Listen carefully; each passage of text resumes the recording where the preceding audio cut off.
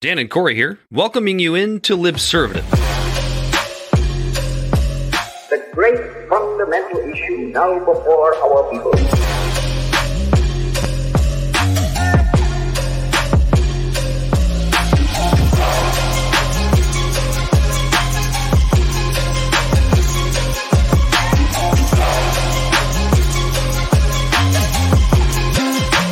We, the people, cannot turn back.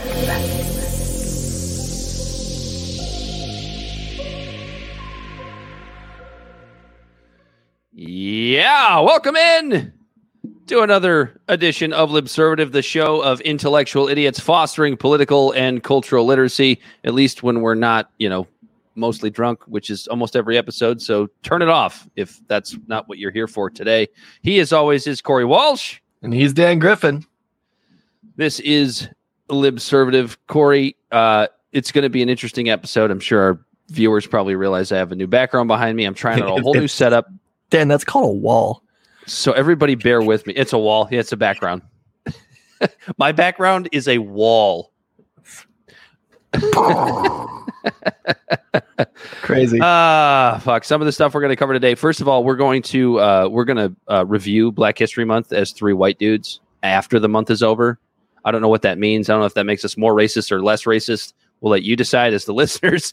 We're going to do some sloppy seconds on the train derailment. We're going to talk a lot about the Norfolk Southern train derailment tonight as some more revelations come out. We're going to talk about the alphabet agencies finally admitting that COVID likely came from a lab leak. Yeah, no shit.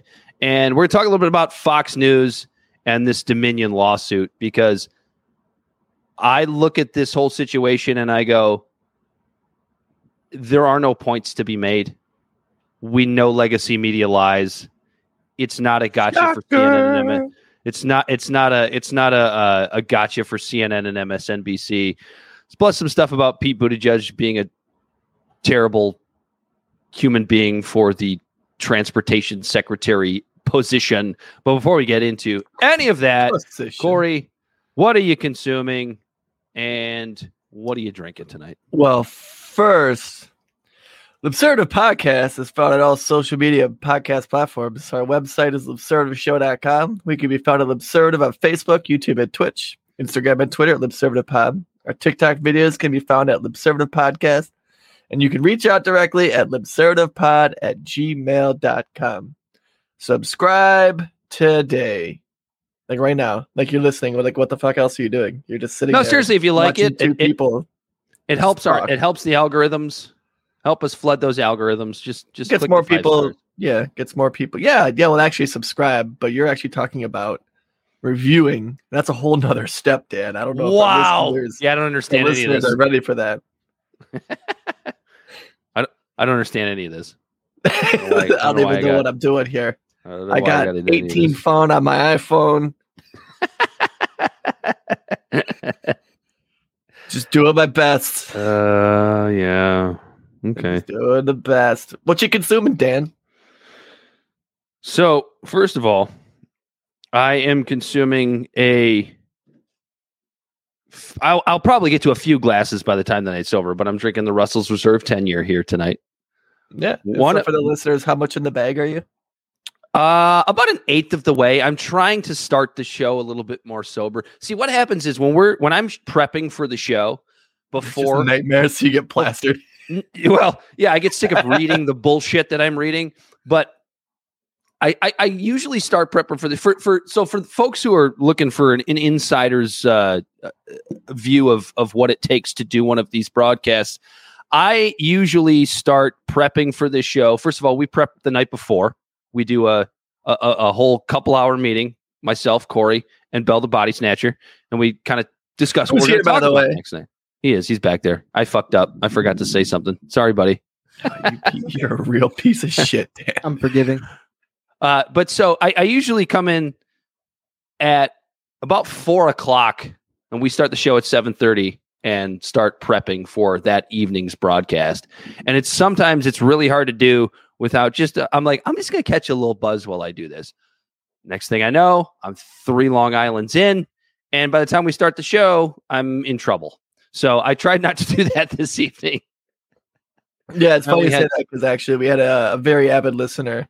Shout out to Old Top Jay, the old sport who's been listening to our show for a while now. He mentioned to me, he texted me, he goes, I'm trying to do the math here. Dan said he was 3/4 in the bag at the beginning of the show, and by the end of it, he was doing math, and it sounded like when you add the quarters up, he was fully in that bag, and he probably should have pulled that bag off his head because he was losing oxygen. I'm trying to be better, which is why I'm drinking the Russell's Reserve tonight, because it's one of my favorite, more mild whiskeys. It's only a 90 proof, but it's got all of the amazing flavors of a delicious bourbon that most of us like. It's got the little smokiness. I've always sensed a little bit of a tobacco note out of this particular bourbon. I don't know if you feel the same way, Corey, but something I really enjoy. So no, but now that you actually mentioned the tobacco note, I'm over here drinking some Johnny Walker Black, courtesy of Bell over here. God, Bell blends. You're putting blends out there for my boy. And it has the tobacco taste. There's a taste to it. Like, I don't know if it's the tannins, it's like an oaky, like woody flavor. It's a Scotch blend. So yeah, that but there's a bit of a tobacco taste to it. And that's a good note. Just not a fan of blends. I've never been a fan of blended Scotch in my life. I'm not a huge Scotch guy anyway, but there are. Speaking of being not a fan of blends, Black History Month. Wait a minute, that's not what I was consuming. I know. I'm just kidding. I just thought it would be a good joke. We're about to talk about Black History Month and its importance. And we will. We're going to talk about it. We, like I said, I don't know if we were supposed to wait until after it was over to talk about it, being three white guys, but we're gonna give some opinions. Good ones, I hope. I mean, so yeah, what I'm consuming is the Witch Trials of J.K. Rowling. This podcast is. I'm not going to say it's the best narrative podcast I've listened to. I've definitely heard ones that are more riveting, but I am enjoying it because, as mentioned when we talked about Hogwarts Legacy a few weeks ago, I have always been an unapologetic huge fan of Harry Potter, and so obviously a fan of J.K. Rowling's work. And this podcast. And I'm going to take credit from Corey because he's the one who mentioned this, which is that this is going to be a podcast that's going to be Streisand affected all the way to the goddamn moon, because it's a podcast the thing is, it's not even really that much about J.K. Rowling, which is what I think a lot of people are missing through the first 3 episodes that have been mentioned. It's telling the story of cultural extremism through the lens of J.K. Rowling. That's the way I'm reading it, especially after listening to this 3rd episode, which was the most fascinating one so far, because it really starts to dive into the cultural warfare that we see today on the cultural left and the cultural right, and it points to Tumblr culture, which is more, culturally left leaning, more feminist, more trans rights oriented at this point, and then a little bit more mainstream. But the counter to that was the 4chan culture that resulted as a pushback against Tumblr culture, right? So you had Tumblr culture that was very left leaning, culturally feminist, and all the things I mentioned. And then 4chan culture was basically like these gamer bros that, said things like feminism is toxic, and basically anything that Tumblr did, 4chan culture had a reaction to. And the thing that's interesting about this 3rd episode of The Witch Trials of J.K. Rowling is they talk about how that was all set up, but then how those two cultures clashing kind of went mainstream. And it went mainstream by first making its way to Twitter, which is, the national town square, or the world's town square, actually, for the most part, at least at that point in time. And then how 4chan culture was kind of personified in a man that you and I remember, and I'm sure Bell remembers, Milo Yiannopoulos. And how these two cultures went back and forth over Twitter, over mainstream, and that's kind of what's led us to this mainstream cancel culture that we see today. And so when people start shitting on this podcast, which I've seen a lot of, those are all the things they leave out. It's like, why do we need to talk about this to come to the determination that J.K. Rowling is a transphobe? It's like, context that's not what is important. But that's not even what this podcast is about. That's not what it's about. It's about the cultural warfare that you and I hate so much and still tend to talk about way more often than I think we even want to. But it's what everybody's talking about. So I like where this podcast is going. Again, not the best narrative podcast I've ever heard, but certainly interesting if you have a brain.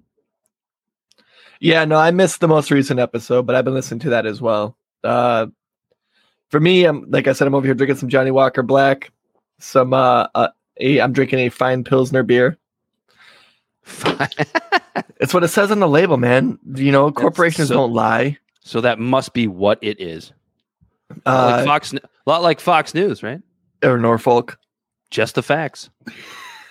Any corporation, Fox News, Norfolk. Purdue CNN Pharma in there if you want. CNN, Purdue Pharma, Pfizer. But so, just saying all those quick words that are going to get tagged to give us the little thing at the bottom. You better throw Woody Harrelson in there for his monologue. Did you see that shit? Right. Yeah, I did. On Saturday Night Live? I've been consuming pretty heavily is another podcast called The Alphabet Boys. And it's talking about how the FBI infiltrated a lot of the Black Lives Matter protests and turned them violent. And then on top of that, I've been consuming The Last of Us, who is on a terrible, terrible trend of killing off all the black people and the gay and lesbian people of the community. Because in the most recent episode, they're doing the backstory of Ellie, who is in the show, she's a lesbian. In the game, she's a lesbian. And they show her backstory of the first time she's ever actually with a girl. And that's the story of when she gets bit, right? It's the story when she gets bit. Her friend is they go into a mall, they're hanging out in a mall, and they find a way to turn the power on. They're actually playing arcade games and stuff and being normal teenagers in a world where that's just not existent. They kiss. And then a zombie shows up and bites them both. And that's when she finds out that she's not, she can't be infected, and it kills off her black lesbian lover. And now at this point in this show, I've seen 3 black people, 1 gay killed, and then 2 gay guys killed. And everyone's on the right is freaking out saying this show is homophobic. I mean, this show is like super woke. Yeah, but really, gay. I think the show is pretty fucking homophobic. It keeps killing off all the gay and black characters. And that's a narrative that I want to keep driving home because I think it's hilarious. Is it a Velma-esque psyop? Is it on that level?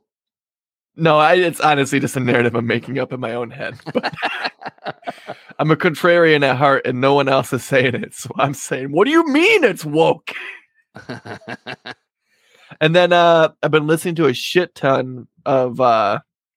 I believe it's Sparkmaster Tape. It's just this rapper who, if you want music that wants to make you get hype and down a fifth of something and then go to the club and just go nuts, Sparkmaster Tape is that music for you. If you want music that's going to take you back to the time where you were 17, just down a fifth of Hypnotic. Yeah, like you remember that song? Was it Mims? Who sung King Kong? Like, King Kong in the trunk. I don't even remember. You know what song I'm talking about, though, right? Yeah, it's that deep. Bell, voice. Get up on that mic, bro. Get on that mic, Bell. What the fuck? Hello. Hey. Hello. You sound like you're off in the background trying to. I don't know. Maybe you're getting a hand. He's just doing shots. He has to get way. There he is. Exactly what I'm doing. Belly body snatcher. on the back on in the background doing shots of Johnny Black Right out the bottle. after a long day of hauling bodies. He's got today off. Yeah, I was doing other things to, you know. Yeah. And then Anyway, shall we get to Black History Month? Yes. I'm sorry, so real quick, I'm really trying not to read the comments and not just keep derailing the show in the comments, but we just had the most random question that I just had to share it. Big Donnie asked kind of a weird question, but have you ever used ball weights to make your sack hang lower? Dan, we're talking to you. I mean, I've researched it. I've thought about it. As you get, for me, as I get older, they tend to like squeeze a little bit closer to my taint. So yeah, I've thought about it, but no, I have not used any ball weights at this point in my life. Is this really a thing? I guess. Don't most people say that as you get older, your sack hangs lower? Dude, Not for me. I've had the problem of accidentally sitting on my sack since like 9th grade. So like, if anything, I'm wearing boxer briefs and got rid of the boxers. Yes. Oh yeah, dude. The box. You know what? It's funny, and this is not an advertisement because we are not involved with this company. But I have actually sprung for the $20, $30 Duluth Trading fucking boxer briefs. More yes. Are they good? They are a game changer because a lot of people are like, I can't see. Eric goes ball weights fall into the gain of function category, I believe. A lot of people say they can't see spending that much money on underwear, but oh my God, buy yourself 4 or 5 pairs, spend $100 on some good underwear. So it's worth it. I'm wearing them right now. Dude, I've just been wearing boxer briefs since 11th grade and I haven't turned back. Dude, I like it where my guys have a little bit of room room to play, but they're still like snug. Oh, it's like wearing a Snuggie. Corey, go get you 1 pair of those Duluth Trading boxer briefs and try them out and tell me they are not the most amazingly comfortable boxer briefs you've ever had. But I guess they might be. My shit's all desensitized because I'm circumcised. You got to do briefs during the day, boxers at night. I free ball it at night. That's even better. That is the perfect segue into Black History Month. Yeah. Thanks, Big Donnie, for making us talk about our anatomy. Make sure to like, follow, and share. Beautiful. Black History Month. It has come to an end today. This recording is March 1st, and here's a review from 3 white guys. So we didn't talk a whole lot about Black History Month in February because we're one. Let's be honest, we forgot about it a little bit because of the fact that it didn't. We did not forget about it. We discussed it in pre-show meetings. But the thing is, we didn't talk about this because it was a situation where you kind of have to choose a weird politically cultural side, right? You have to decide, is it not our thing to talk about while it's happening, or should everybody talk about it while it's happening and say negative things about it while it's happening if you happen to be on the right, or it's not your thing to talk about if you happen to be on certain factions of the cultural left. It's like that weird thing, like what's more racist, to say I don't have black friends or be put in that corner where you have to say I have black friends. I have black friends. Yes. Yes. What? Like what's either worse? way, you're fucked. You're racist either way. Like you're screwed. You've no way out of that uncomfortable discussion. No, I'm not racist. I have black friends. It's like, do you? So why'd you feel the need to say that? Right. I mean, I don't see color. No, but one thing that we were mentioning in pre-show was it's interesting how they always, when it's Black History Month, they always bring up the same couple of people who are like the ones they have on the pedestal for the Black History Month, like Martin Luther King. They don't talk about Malcolm X really because, he was problematic. He was he was problematic for us, and or it's what did you bring up, Bell Carver? Or no, you brought up Harriet Tubman. Who is actually a bad bitch. And George Washington Carver did 150 things with the peanut. Did you know that? Right. Another year learning about Frederick Douglass. But they ignore the other ones like Fred Hampton. who was killed by the FBI. So is Martin Luther King, by the way. But Fred Hampton was like a real fucking doer, you know. And then I'm not saying that Martin Luther King wasn't, but and then or like Nat Turner, who like was on the farms and he helped, like he made his whole farm rise up against slavery, and they were out there fucking up these slave owners, you know. And people like this aren't really brought up by our public education system.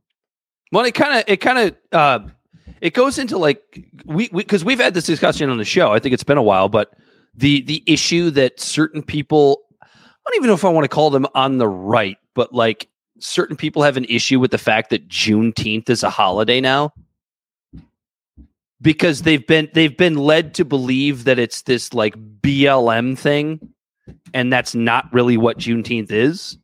Juneteenth is a remarkably important day in our nation's history, because it was the day in which the last slaves were finally let known that, hey, slavery's not legal anymore, and they were finally set free. Like, to me, that and that's when I get into the arguments with these people. Like, to me, how can you not tell me that is a day to celebrate? Yeah, no. The day in which the last slaves were actually set free is a really important fucking day in our nation's history. If you ask me personally, like Juneteenth is a day that should almost be equivalent. Not July 4th was the precedent to make it to where everybody's free, right? So we celebrate it. But Juneteenth was the day, the culmination of where everyone was actually free. And if you ask my opinion, I think that should be considered, like, it should get more credence, like an actual holiday. Is that fair to say? You know what I mean? Like, that was the day that everyone, like, they had to send the fucking military to Texas to tell these slaves. I think it was like 2 or 3 years after the Civil War that, oh, hey, by the way, guys, you're free. And they're just like, the fuck? Are you kidding me? You've been free for like 2 years, just so you know. Yeah. Well, it was because the military took their long ass time to get out there to tell them. It was in 1865. But the Civil War ended in 63, right? No, 65. So, but when the Emancipation Proclamation. Look up when the Texas slaves were freed in June, I guess. Like 1865. Okay, when did the Civil War end? 1865. No, I don't think it did. I think the Civil War ended in 1863, right? The Civil War was 61 to 65. I fucked up, Dan. I don't know my dates. It's all right. The Emancipation Proclamation was in 63. So that makes sense. Okay, so that's right. Yeah. So slaves were technically freed in 1863. In Texas, it was 2 years later. January 1st, 1863, but he signed it September 22nd, 1862. Okay. So that's where I get the 2 years from. 2 years after the Emancipation Proclamation. Makes a lot more sense. Yeah. There we go. I knew we'd figure it out. We'll get there. We're just three white guys that don't know anything about Black history, so we're good. We're getting there. We're learning. But I've always felt like we only learned about 3 black guys and Black History Month every year. It was rough. And then we watched Roots in 7th grade. That was fun. I've always felt, though, and maybe this isn't my place to say as a white person, but I'm going to say it anyway. I've always felt like there's some weird tokenism that happens with Black History Month. Don't you feel that way? That grandstanding and virtue signaling. Yeah, absolutely. From mostly from white people, almost exclusively from white people that are weirdly apologetic in ways that they don't necessarily need to be. It's just like, why don't you just, I don't know, have regular conversation? Because it always seems to be like that that like middle class suburban white person that has no black friends, has not really ever had black friends, but doesn't have anything better to do than to sit around and talk about how much they think that racism is bad in some area of the country that they've never actually even been to. Right. Those are the people that seem to tokenize Black History Month a little bit. And I look at that and I go, oh, let's just go talk to some black people and see how they feel about this. And generally what I get is, yeah, those fucking people they've always got the opinion that those fucking white people have maybe had a couple of conversations with a more well-to-do black person at a coffee shop somewhere, but have never actually bothered to understand black culture in any way. Right. Yeah, I guess there's a big difference even of like just knowing a black person and then understanding black culture. They just want to. Does that make sense what I'm saying? Yeah, like shaking hands with the like nerdy, more well-to-do black person in the white suburb, like the token black guy in the white suburban neighborhood, right? We all know this. We've seen these people. Like knowing what do you mean guy, these people, Dan? We're talking about February Black History Month. Talking about white people when I say these people. These goddamn whiteys. That is not understanding black culture and black history in any way to me. And I think even that black person that lives in the white suburban neighborhood would agree with that statement, because they probably get annoyed by, I would imagine they get just as much annoyed by it as you and I do. Oh my God. So. Yeah. You like really think about it, how just people kind of walk on eggshells and they just, especially like white, there's a couple sects of white people. Like I want to say 3, there's the white person that's just fucking racist. Right. And then there's the white person who I think is more along the lines of we actually know black people. Like me personally, I have black family. We actually know them. Yeah. And when we're around them, we don't act different. We act the same way that we do. And then there's the white people who walk around on eggshells around them and think that identity politics is important and things like that. And there's 3 subsets in our culture. I think there's 4. I think there's one in between the person that's actually racist and where you and I are, which is the ignorant white person who's not necessarily openly racist, but is just ignorant as fuck and comes they just off don't as know racist. The history and they follow the news where they just go, oh yeah, a lot of black people are killed out in the city. I guess that's dangerous. I'll stay away from black people. Not only that, they're scared to talk to a black person. Yeah, that's true. They really are. Yeah, it's not that they're racist; they're just scared, and they're ignorant as fuck. They go, "Wow, it's really weird." It's really weird. Don't even get me started on Juneteenth.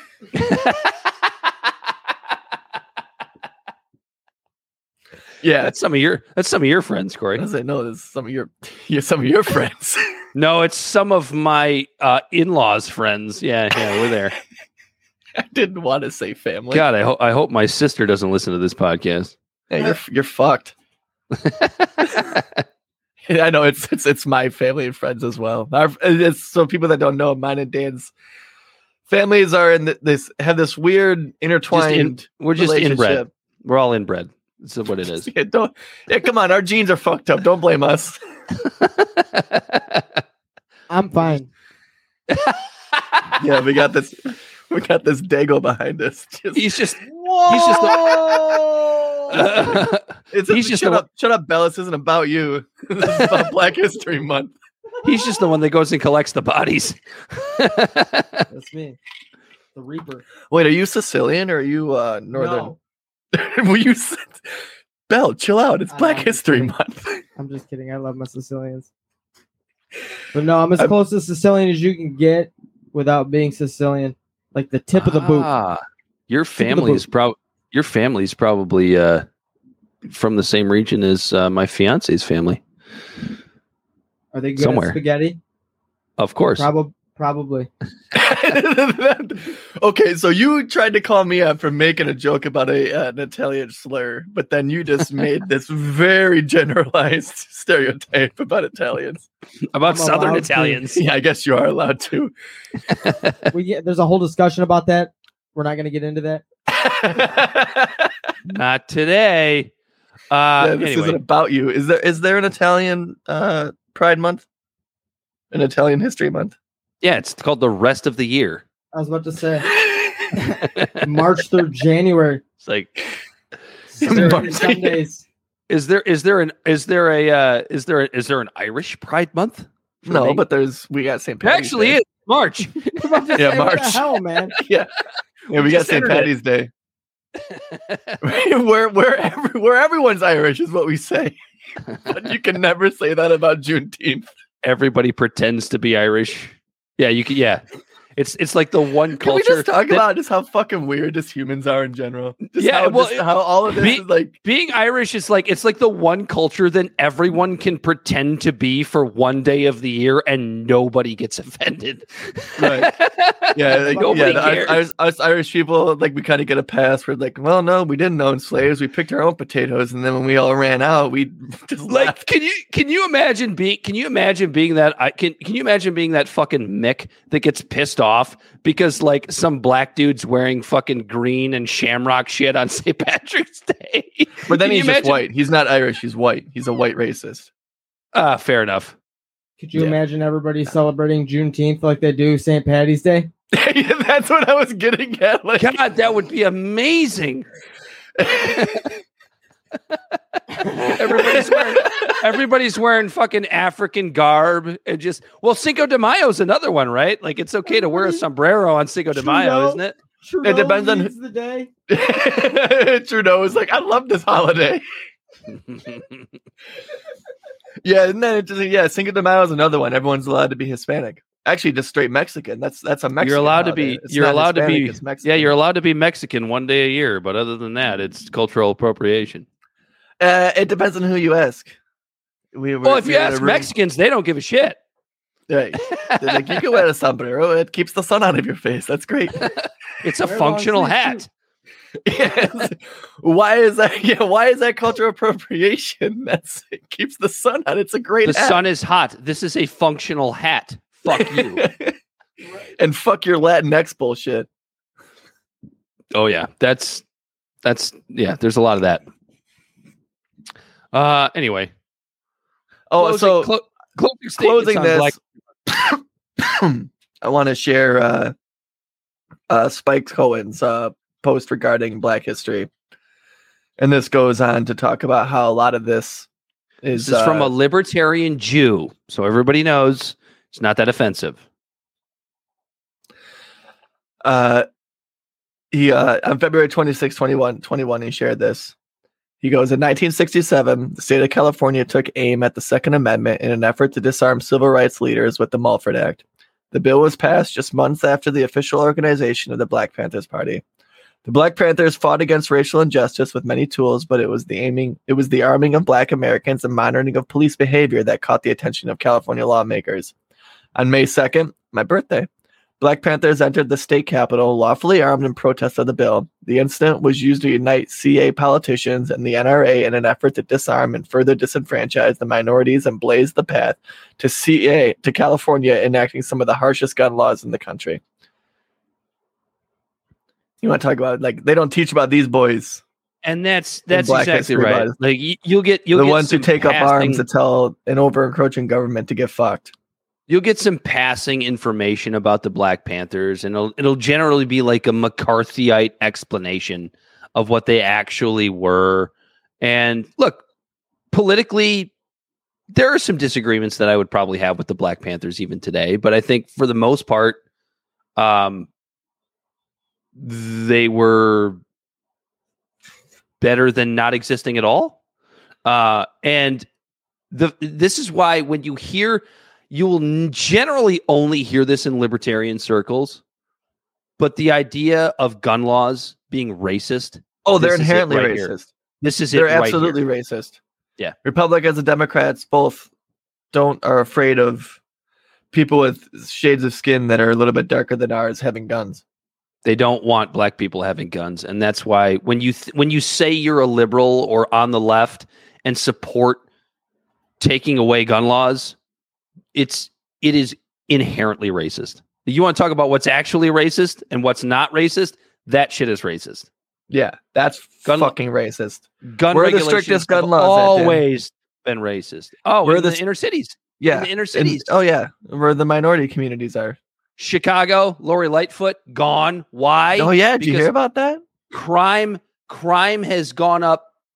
I've seen different numbers. I mean, if you watch Newsmax, it's like 95%, but like, you know what I mean? But Yeah, we know that's it's- not true. it's somewhere between like 30 and 50% in her tenure. And what does she do? She blames racism. And it's just like, you know what? That's why you're gone. Yeah.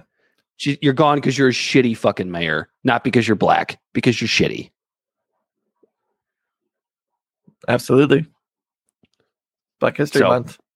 That's a good way to end the Black History Month discussion. With And let's what's- expand. They should be expanding on it and not just talking about the more With what- passive ones, but the more aggressive ones. with what's actually racist, which is fucking gun laws. Sorry. Anyway, we are not going to get through all the topics we wanted to get to. I did not expect that to take 36 minutes. You're right. But it was a good discussion. You want to give the quick sloppy seconds on the Trump era rail deregulation that we fucked up? Yeah. on last week? So last week we were talking about the East Palestine train derailment, and it's important to keep bringing this up because as things continue, it's not getting better there, and the government is continually still lying, just like they did with Flint. And, and all these other places where industrial disasters happen. And if I can point out before you continue, Flint being both a Republican and a Democratic administration now, this is bipartisan. This lying bullshit about horrible ecological disasters in the United States is a bipartisan problem. So go ahead, Corey. Yeah. And so we want to make sure we keep bringing this up on the forefront so it's not forgotten, because we saw a city in our own state be forgotten over shit like this. And the first thing we want to bring up is the sloppy seconds. Is last week we mentioned how deregulations that happened under Trump were one of the underlying causes to this situation. But after doing some more digging, it appears that it was actually Obama's law that he put in. We talk about the ECP, which is the electronic, the electronic computerized braking system. Whatever it was. And that law that Obama did put in place wouldn't have covered this accident because his administration as well cucked out to the big lobbying firms from these companies like Norfolk and I can't think of any of the other names right now. Some of the other train companies, but anyways, they spent millions of dollars. We'll just call it Big Rail. Yeah, Big Rail, and all this money they spent on the government to lobby to try to kneecap a lot of these regulations they were putting in. Under the regulations, this specific train wouldn't have had to have that braking system because they didn't have as many hazardous trains on there as what would have been under that law. So this isn't Trump's fault. Trump could have left cars. Yeah, go ahead. Right. Trump could have left this this whole thing alone, and this still could have happened under Obama's regulations that he put into place. Granted, Trump's administration still cucked out to the big industries, just like the Biden administration has, just like the Obama administration has. And this goes back to when we talk about how it doesn't matter which party it is, they both cuck out to lobbyists from big corporations who don't give a shit about the people, but only care about their bottom line and their dollar. And so they continue to donate to politicians, whether it's Barack Obama or Joe Biden or Donald Trump or very, very soon now Ron DeSantis. And it's why the two-party system. I don't know. It might be Trump broken. Man. I'm just saying, like, whichever one they choose on the Republican side is going to get a lot of corporate money, whether it's Trump or DeSantis. Is this Would a you good agree with spot? that? Yeah, I would. Is this a good spot to share that TikTok video? Yeah, why not? Let's go with it. I'm a mother of 5 boys, and I have a 2-year-old and a 10-year-old still at home with me. They're breaking out with rashes. I'm taking them to the doctors. They're telling me we can't diagnose them with chemical burns of the lungs because almost after 3 weeks, they're still waiting on guidance from the Ohio Department of Health. How long is it going to take? Are one of my children going to have to drop dead before they get guidance? It's been 3 weeks now since the toxic train derailment in East Palestine, Ohio, as you know. The mayor says he saw you in Ukraine, and he says it tells you he doesn't care about us. And they're asking, is the president coming to Ohio? Do you have any plan to travel to Ohio, and have you talked with the mayor yet? Let's put this in perspective. Within 2 Don't hours, answer the question or anything. within 2 hours. They are only helping Norfolk clean up the mess that they refused to clean up. They threw dirt over it, laid those tracks down, and got them trains rolling. Within 2 hours. 2 hours. And even as we're doing this, another Norfolk Southern train rolling through town. Profit before people. We are in the same boat today as we were the first day they lifted that evacuation. Nothing has changed except everybody's getting sicker and sicker. Do you plan to travel there, and have you talked with the mayor? I can't recall whether I don't think I've talked to the mayor. I've talked to everyone else there, and multiple times. Both governors. I've talked to everyone there is to talk to. They've not only ruined my home, my health of my children, they have ripped my life away from me. With those air sirens, those air raid sirens overhead at Kyiv, how important was it that the world saw you standing next to President Zelensky? It was important to me to stand with Zelensky and let the world know on the year anniversary we're not walking away from Ukraine. They aren't helping the people of this town. They aren't providing us housing elsewhere. And everybody says, if you're getting sick, why are you staying there? Because we don't have the means to leave. I can't afford my mortgage and another house payment or to stay in a hotel room. I'm a mother of 5 boys, and I have So go ahead and pull that away. So the first thing I pull away from this woman's testimony, and that was from, you said that was that from the Gray Zone, the guy that was interviewing? Not the, So I don't know who made the clip. Someone put that together. But the interviewer, you could, I think it's Status Coup. Status Coup. Okay. Yeah, it says coup right on the microphone. And I know that they've been on the ground there. Absolutely. I trust Status Coup. I trust Gray Zone. All of these Those folks. So pretty credible. So I look at what that woman said. The last thing she said about, well, if it's so bad, why don't you just move? And you want to talk about you want to talk about a luxury belief? You want to talk about I would just move. And so I'll put this in perspective. Okay, so my fiance and I'll give you our fucking total what we make per year at this point. Her and I combined make about $140,000 a year. Okay, it's a decent amount of money. We're not hurting. We're not struggling. We're able to make our mortgage payment. We're able to make our car payments. We're able to buy our groceries and have a little bit left over to take a couple vacations every year. Okay, we're doing fine. I can tell you right now, if that disaster happened in my backyard, how would I be able to move? Even making as much money as the two of us do combined where we're comfortable. Because here's the thing, I can't sell my house. Right. Who the fuck's gonna buy it? Yeah. The value of our house just went down by 90%. So when you take somebody that makes even a third of the money that we do. I think the average income in East Palestine is $35,000. Yeah. So why don't you just leave? It's like, That's household what the fuck income. are you? What the fuck are you talking about?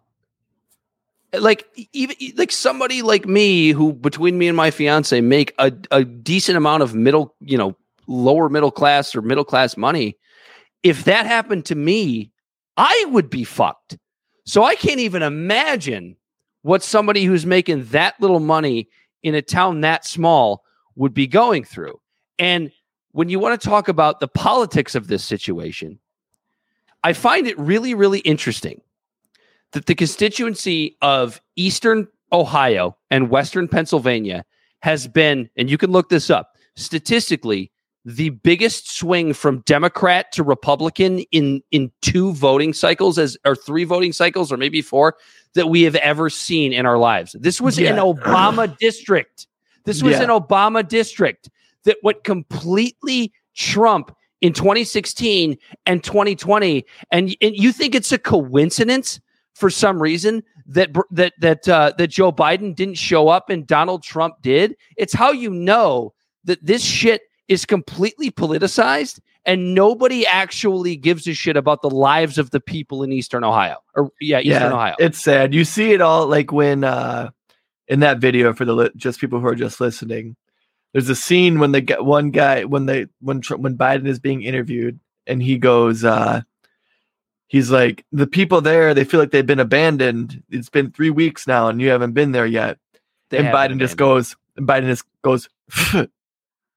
yeah. Like, what the fuck is that? You know why? Because it's a lost district. He's not getting those votes. And that's the disgusting part. And that's why when people bring up the fact that Trump went there, okay, I would love to believe that Trump went there for virtuous reasons. He didn't. But he didn't. No, he didn't. He went. It's part of his political game. Yeah. He didn't go there in good faith. He knew what he was doing, and it's brilliant. I mean, politically, it's brilliant. I'll give him credit for that. But you think he went there because he actually gives a shit about these fucking people that are making $35,000 in Eastern Ohio? No, doesn't give a shit about them. I do want to say it took till Friday. Political stunt. It took till Friday. It took till Friday for the Biden administration to actually go there. They said they knocked on 530 East Palestine, Ohio households in less than 72 hours. Yeah, it wasn't even Biden. It was what, Buttigieg? Biden administration. Shows up in his hard hat and vest. Oh yeah. Teams from the EPA. He had people do it again. And then it's still fucked. Like DeWine refuses to call it a national disaster because it's gonna look bad on him. Because Norfolk, I think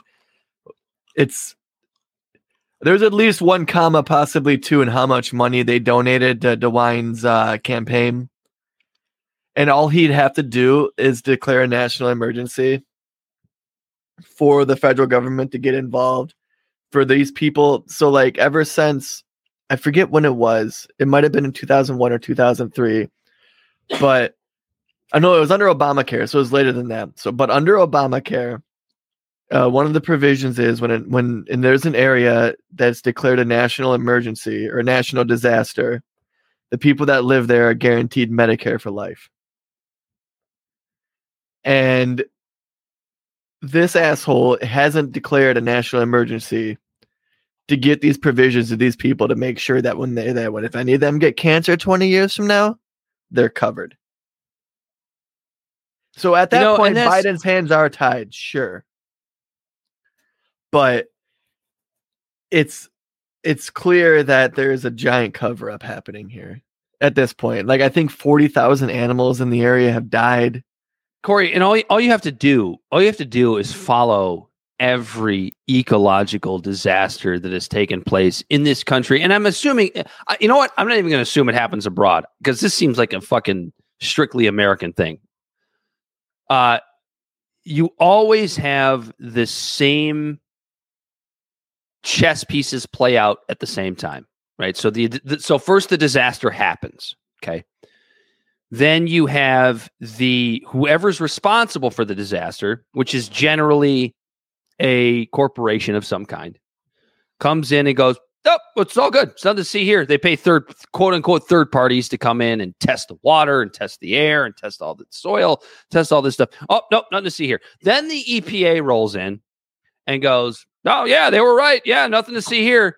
And you sit there and you wonder, why does that happen? Because the EPA is under the federal government, which is donated to campaign funds from places like Norfolk Southern or whomever is responsible for the ecological disaster. And then you always have a third party that comes in and goes, "Yeah, somebody's not telling the truth." But the problem is what the third parties do is they don't get the media coverage because why? Because the media is, again, bought and paid for by your federal government. So it's this same cycle and you can look into various ecological disasters that have happened around this country in the last, I would say 30 years at least, maybe more, maybe less. But it's always the same thing. It's exactly what happened with Flint. At least Obama showed up. Can we give him credit for that? When it came to Flint, at least he showed up. But then he went, "Can I get a glass of water?" But it's also his voting block. You're absolutely right. Doesn't take a sip of the water. It's his voting block. He showed up. And that is a great point, Corey, that I was going to get to, which is this is a Trump fucking part of the country. And he's not going to show up for that reason. And it's so fucked up. And it's why the two-party system is broken. And then let's break down how the EPA, well, not necessarily the EPA just kind of just like raised their hands and they're like, oh, Norfolk, it's their responsibility. They got to pay for this. This is their mistake. Right. Mm-hmm. Yeah. So they're leaving all of this up to Norfolk, who's doing all this testing. And like we mentioned in the last week's episode, they're using companies like Tetra Tech, who is known to lie on paper about soil samples and things like that. They've been busted for it in 2019. And then, so Norfolk is cleaning up this mess. They don't know what to fucking do with it. So then they try to ship it out to other fucking states. They were trying to move all this waste from East Palestine to Michigan and to Texas. And in Texas, it was Deer Park, Texas, right outside of Houston. And in Michigan, it was in Romulus and what was it, Belleville? Yeah, and right next to the Detroit Metro Airport. Guess what? You look up the demographics of these states, and they're fucking identical to East Palestine. They make between 33 and 36 on average household income, 33 to 36K a year. And Deer Park, Texas is, I think it's the numbers aren't exactly right. I'm just guessing off of memory, off the top of my head, but it's like 51%, 40% white, Hispanic in Texas, 36. And then in Romulus, it's like 60-40 white and black, and they're all poor.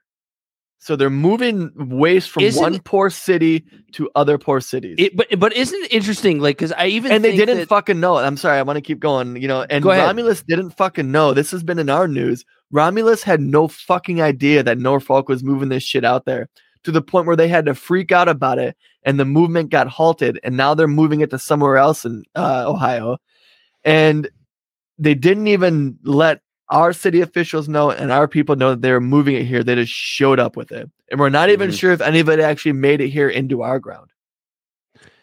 I would hope not. It's a little bit downstream from us. But again, that just goes to show again. And I always find it interesting. Like maybe this is me being a goofy conspiracy theorist, and I'll admit that in the coming weeks if new things come out. But hear me out for a second. I really find it interesting that a place like Deer Park, Texas, and a place like Romulus, Michigan, are these poor areas, or I would say working poor, right? They probably have homes, living paycheck to paycheck. They're not like it's not like a huge homeless community in Romulus, right? But like people that are broke as fuck, barely scraping by, and the demographics are as close to 50-50 as you can get, right? So you can't have a situation where Norfolk goes and like just dumps a bunch of toxic waste in a black community, right? Because that would be a story, right? Or dumps a bunch of toxic waste in a Hispanic community in Texas, right? Because that would be a story. So they find these areas where they're kind of close to 50-50 and like a little bit more white. So it's almost like a plausible deniability thing. Yeah. So it's like, yeah. So there's no story there. There's no like, hey, you poisoned a minority community in this situation, like with Flint, which was a big fucking problem because it's all black people in Flint, Michigan. Hey, Dan, I'll do you one better. The treatment facilities for all that kinds of shit, they're already in these poor cities. Yeah. So for the toxic waste, yeah.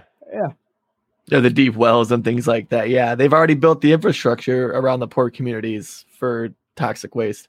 Yeah, we don't like when you're driving to the airport, when you hit Romulus and all that area because it's all refineries and it smells like shit. It's not great. And then there's just houses. There's just so many fucking houses there.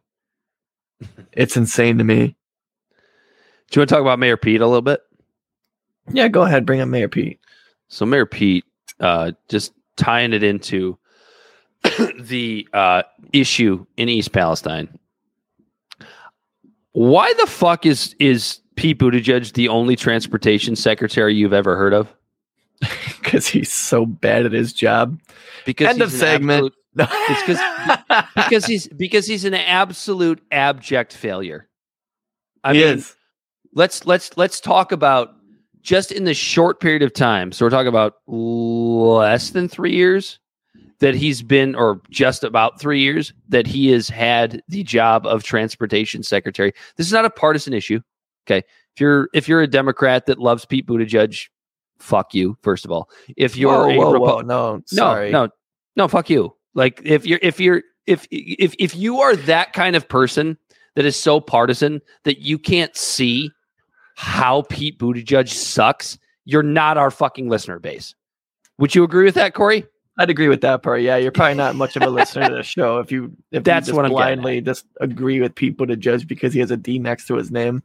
I don't want them to leave, though. I hope that we can bring him to the light. All right. So, okay, fair enough. So don't fuck you. I'll take it back. Dad, we're trying to make a change here. I take it back because Corey scolded me, but I get mad. I get mad sometimes because it's just like, how can you not see through your partisan goddamn goggles what an abject failure this guy has been? So there have been 3 major failures by Pete Buttigieg in the last 3 years. The first was his ridiculous paternity leave during the biggest supply chain crisis that the United States has seen maybe ever. And he's just gone, taken more fucking vacation time for his kid than any working mothers get. Yeah. So that's number one. And then number 2 was the FAA notice or the FAA shutdown, the notice to air transmissions outage just last month, where fucking flights were just shut down for like 8 hours. I'm not going to give him as much shit for that because I don't know what he could have done to prevent it. But where was he when it was taking place? And then this. Well, then there's also the not on top of that. Then there's the Spirit Airline debacle on itself. Yeah, which was like completely separate from that. But it brings you to the train derailment and how he goes, he just blames the Trump administration. And we've already made it clear that, again, I have to give this caveat that neither Corey and I believe Bell as well, none of the 3 of us are fans of Donald Trump, but this was not his fucking fault. This wasn't his fault. And it's like, this is the issue that we have with partisan politics, is that it's just so easy when something shitty happens now to go, it was the last administration's fault. And like, because don't get me wrong, the Trump administration did the same thing multiple times when shit hit the fan. It was the Obama administration that is responsible for this. And it's like, dude, you are the fucking people in charge. The American people don't give a shit. They want it fixed, and they want it fixed now, and they want it fixed today.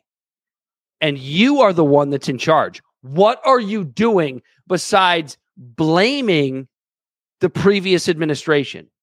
And the answer is nothing. And that is why Pete Buttigieg is an abject failure. And yeah, I blame it on the fact that he's a diversity hire. I'm probably a bigot now that I said that. Should I have said that on this show? Don't give a shit. I just did. He's a fucking diversity hire. He said it and he meant it. I did mean it. He's a diversity hire, and that is the problem with diversity hires. Now, you can get really lucky, and the diversity hire that you make could be the best option. Honestly, I'll give the example of Ketanji Brown Jackson. Great in the Supreme Court. I thought she was fantastic. She was hired because she was a black woman, but she was also the best choice. That's such a shame. But she was also the best choice. She was the best choice. That where race didn't have to be made an issue of it. People, everyone would have seen it. No, other than maybe blind people. Am I a complete bigot now for what I just said? Because I got really angry for a second. No, I don't think so. It's right, because it's like, oh, thank God for diversity. Thank God the head of the EPA is black. So black people could see someone that looks like them doing a shitty job in the position versus another fucking white person. Because granted, there are a shit ton of white people doing shitty jobs in politics. So let's add in people of other colors in there that will continue to do a shitty job. Then they're represented. So thank God for identity politics that shitty politicians represent everyone. Corey, can I just say before you continue, that was so beautifully put. No, seriously. I feel like you just took away a little bit of my bigotry by what you just said. Oh, that's just what it is. It's all for show, man. It's all for fucking show. Because, you know, we mentioned on the show before that I have black family and black friends.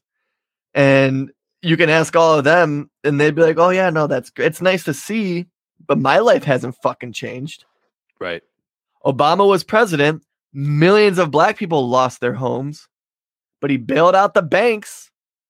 I don't give a shit what color his skin is because a white person would have done the same damn fucking thing. A white Democrat. Yeah. Yeah. A white Democrat. Clinton sold out all of the black communities and the white communities and everybody when he instituted NAFTA.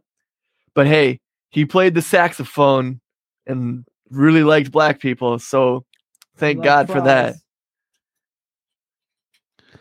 Say that again, Bill. I was saying, and he liked fries.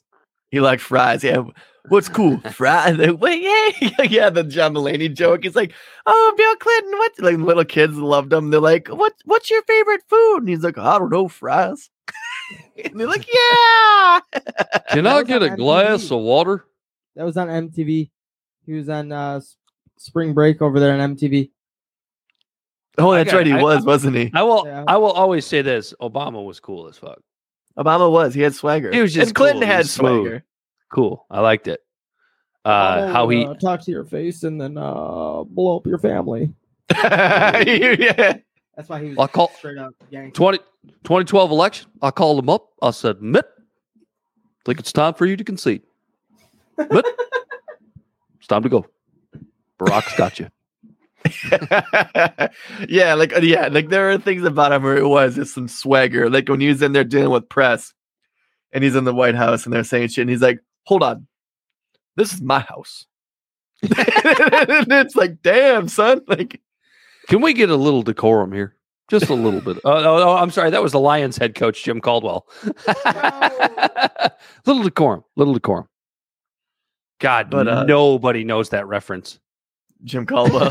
No, I do. People from Detroit don't know that reference because everyone's given up on the Lions. Little decorum. Except recently, I'm excited actually to see what the Lions do this year. Now you are. I am. I'm a bit of a fair weather fan. I've been ingrained in the Lions because of the fact that it's like, well, that's my hometown. Like, I never turned them on because I always assumed they would lose. But like this last couple of seasons, I had them on. And I was like, all right, here we go. Would you agree though? Now that because I don't want to talk about the Detroit Lions, it just makes me upset. Would you agree that Mayor Pete and the reason he's known as the only Secretary of Transportation is because he's an absolute abject failure? Yeah, there's certain jobs in the federal government that like people aren't supposed to know your name. And if they do know your name, it's for the wrong reasons. Yeah. And this is one of them. Okay, yeah. Mayor Pete's dead. Not politically, just politically, not literally. Jeez. Maybe not. He moved to Traverse City. He's going to run for governor, Dan. No, he's not. Do you also think that he has clout, though, because he ran for president? That's what he's doing. He ran for president. Yeah. Got a little bit of clout. And so this job was supposed to be this cushy, easy job for him to create prestige, a more prestigious background for his resume. Yeah, that's what this was. This was a cushy position because they offered him a different position and he didn't want it. And that's the thing. That's how all the fucking politics work. He got this position because he conceded and endorsed Biden with the contingency of getting a job in his cabinetry. With the contingency of removing Bernie Sanders from consideration for the second straight fucking presidential election cycle. Can we throw that out there as well? We can throw that out there as well. Corey, let's move on. Let's move to, I think the next two topics actually both have to do with COVID, if I'm reading my notes correctly. Yeah. So the alphabet agencies Where is it? This one? There we go. Yeah, there we go. Why should government never control information? 2 words, lab leak. And that's not an old Labrador with incontinence, Dan. So before you start, I'm gonna have Bell look this up.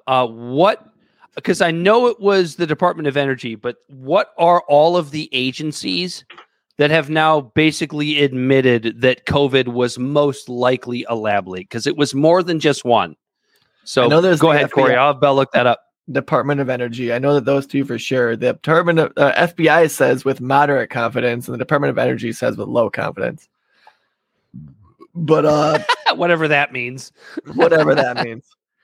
But they are now saying that, like, well, all roads lead to Rome, and all virus pathology leads to Wuhan, where the lab that was dealing with coronavirus strains was located.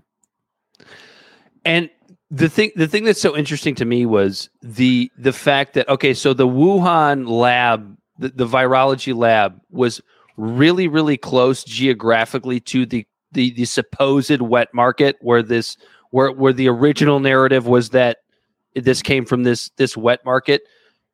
You don't think that people maybe shopped at that wet market that worked at that lab, and maybe it actually did start to spread at that wet market because of the fact that the Wuhan lab of virology is geographically very, very close? Is that not a reasonable explanation for why there may have been a serious uptick in COVID at this particular wet market? Am I crazy, or is that just something that is just normal people would think that?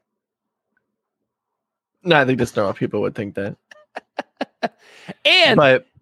And there's been very, very little evidence that bats, who was the original culprit for this disease, were actually even being sold at that wet market at that time. Have you heard this?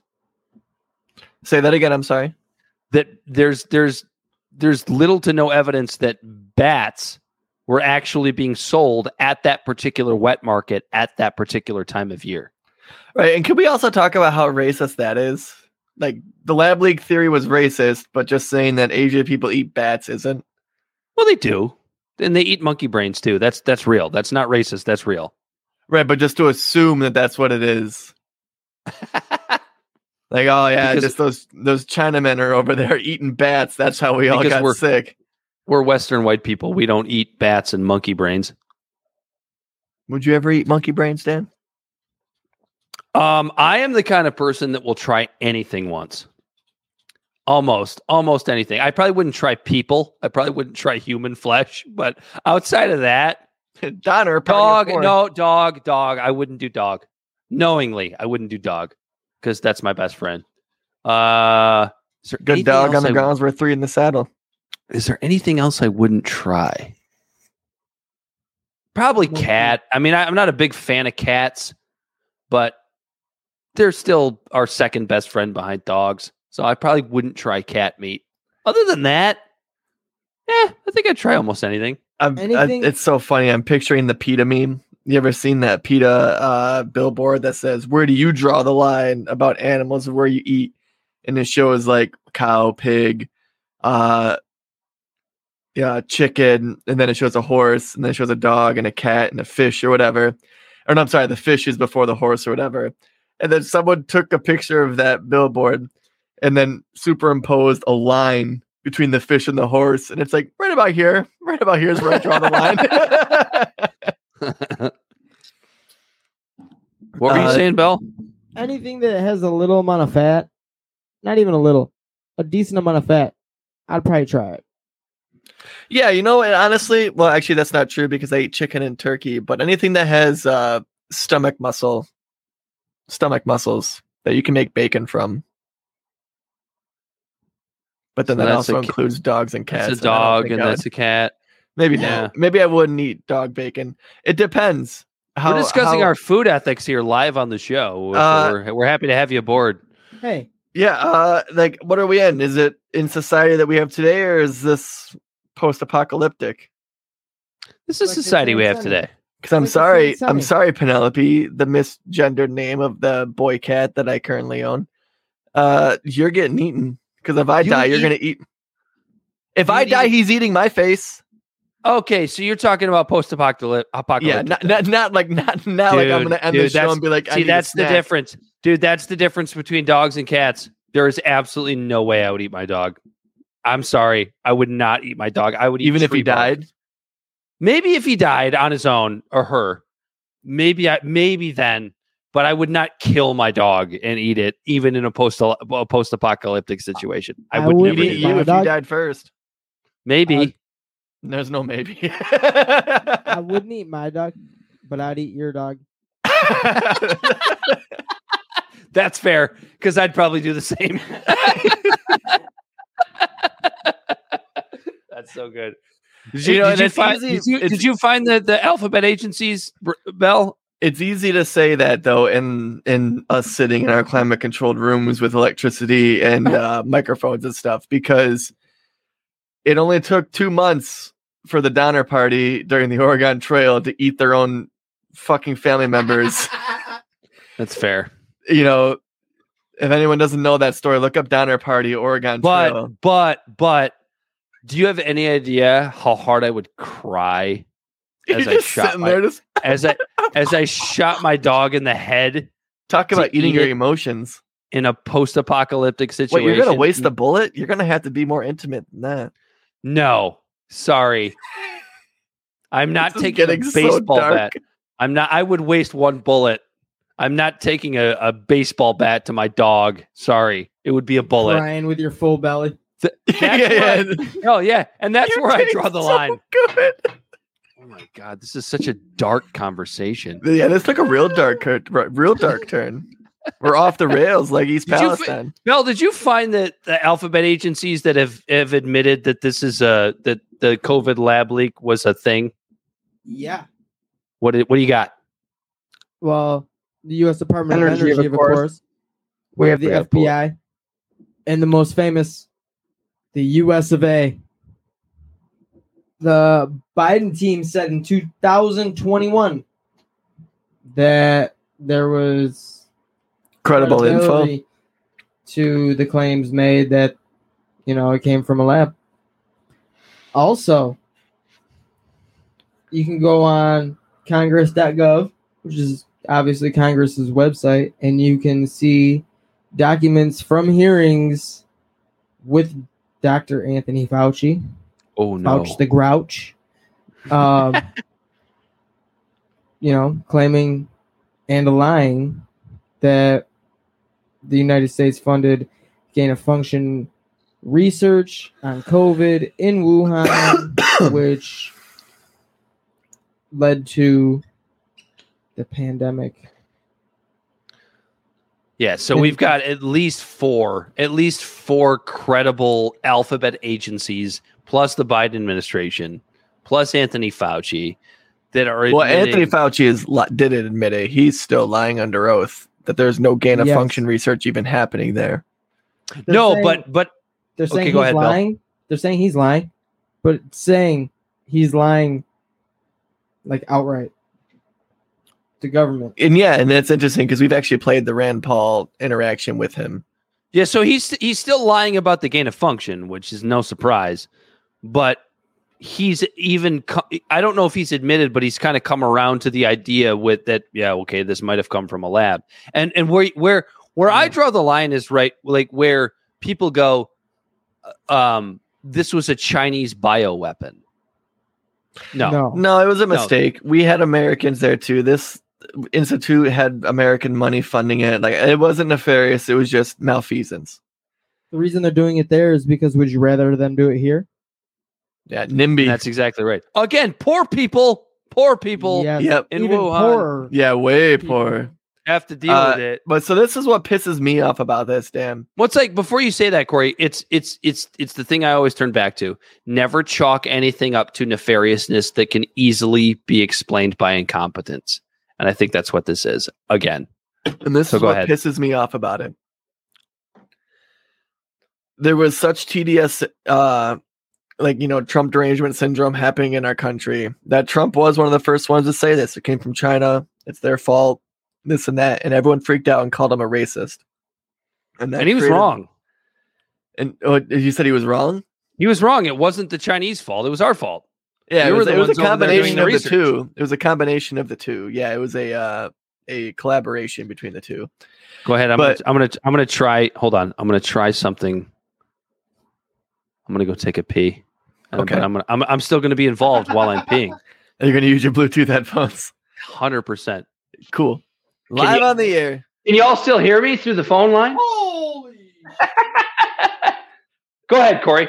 So what pisses me off the most about this is all of the politics that got involved, and all that really did was gum up the works to where if we just had one consensus of where it fucking came from, or even acknowledge the fact that it may have came from the lab, then that means that there is reams and reams of documents and paperwork about this mysterious strain that we have no idea where it came from, to where if we actually buckled down and actually talked about this. Now, granted, Wuhan Institute did wipe all of its databases, strangely enough, after this happened.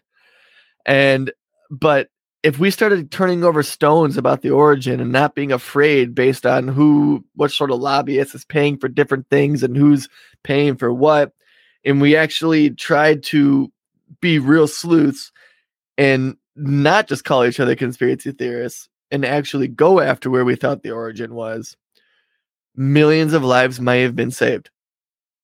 Is that fair to say?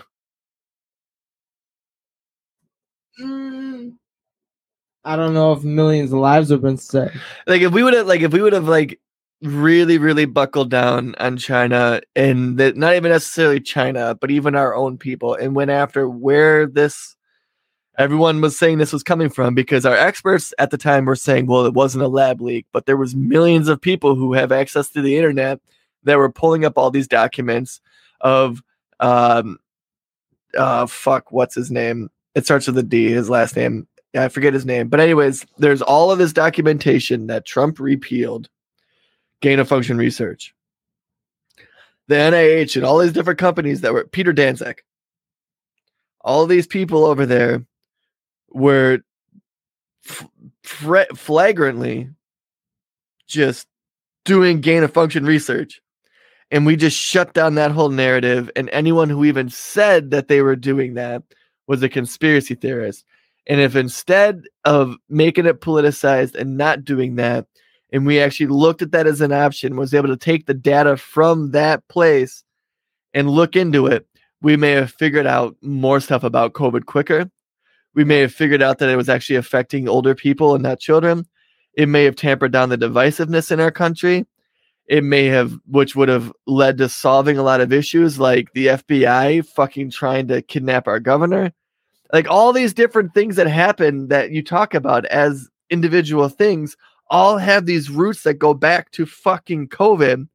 And that if we didn't make it politicized and immediately just call people tinfoil hat people for bringing up lab leak, lives would have been saved. Fuck your politics.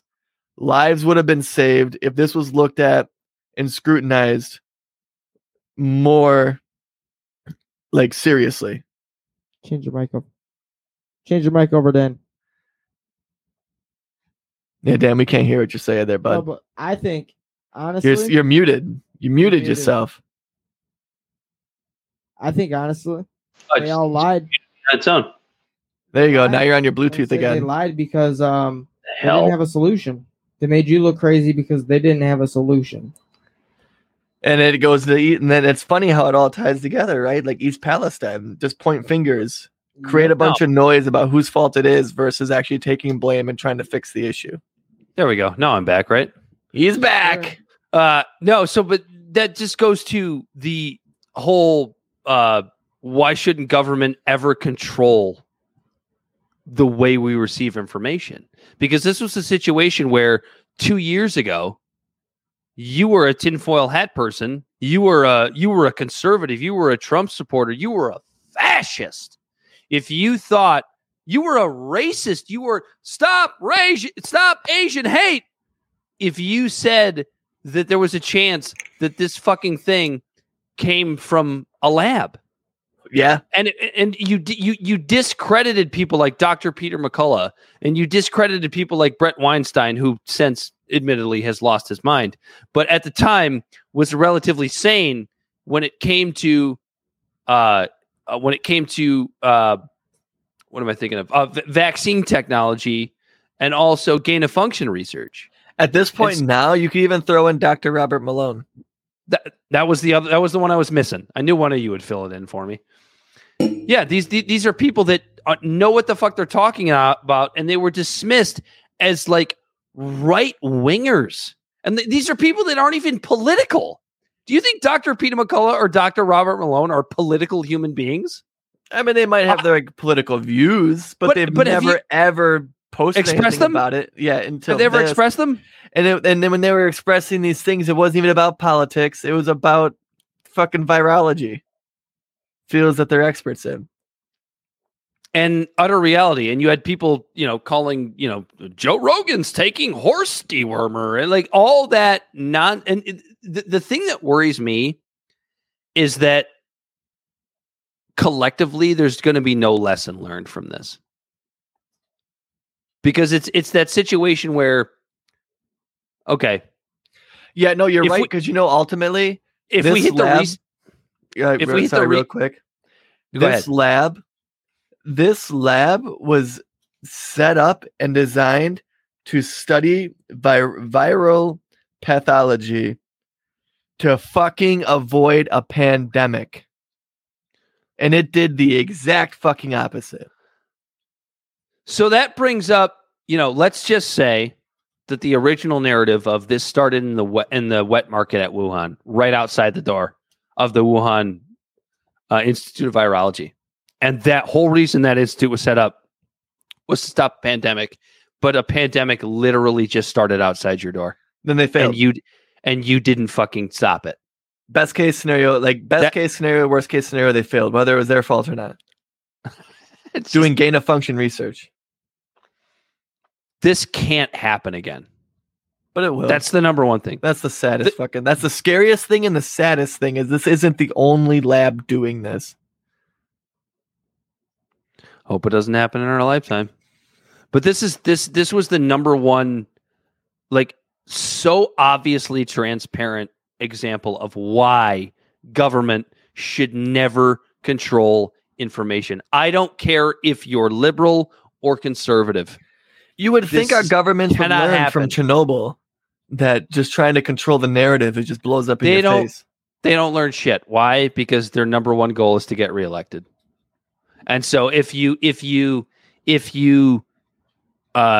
take away certain information or discredit certain information, that's all you need. That's all you need to get reelected. So fun. Do you want to talk about Murdoch or you want to save that? We should save that. That's only going to get juicier. So? Yeah, we're we're an hour and 23 minutes in. Now that I've got a nice checklist so we can remember what the fuck we talked about.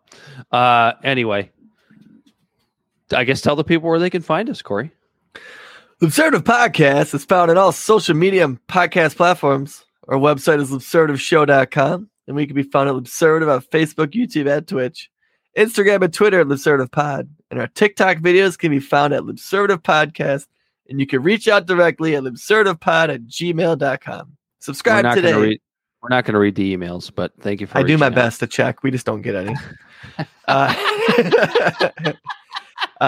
Make sure to give a ranking or to give us a rating if you listen to this on your podcast platform. Just you don't have to write anything out and butter us up or nothing. Just give it a little 5-star review. It helps shake up the algorithms. We can ride that wave. Make sure to like and follow us on your social media platforms. And if you like anything we're saying and you think that we are doing what we're intending to do and to just go against just propaganda and mainstream media and try to dive into the nuance, then share this with a friend. It might actually help people with just having normal conversations. And another special thanks to Bell the Body Snatcher. There he is. Our jack of all trades. Your camera's on. You can just do that to your camera now. Yeah, I'm not used to that. How sweet are you? He, as always, has been Corey Walsh. And he's been Dan Griffin. This has been Libservative. And until next time, we are out of here. Peace. Peace.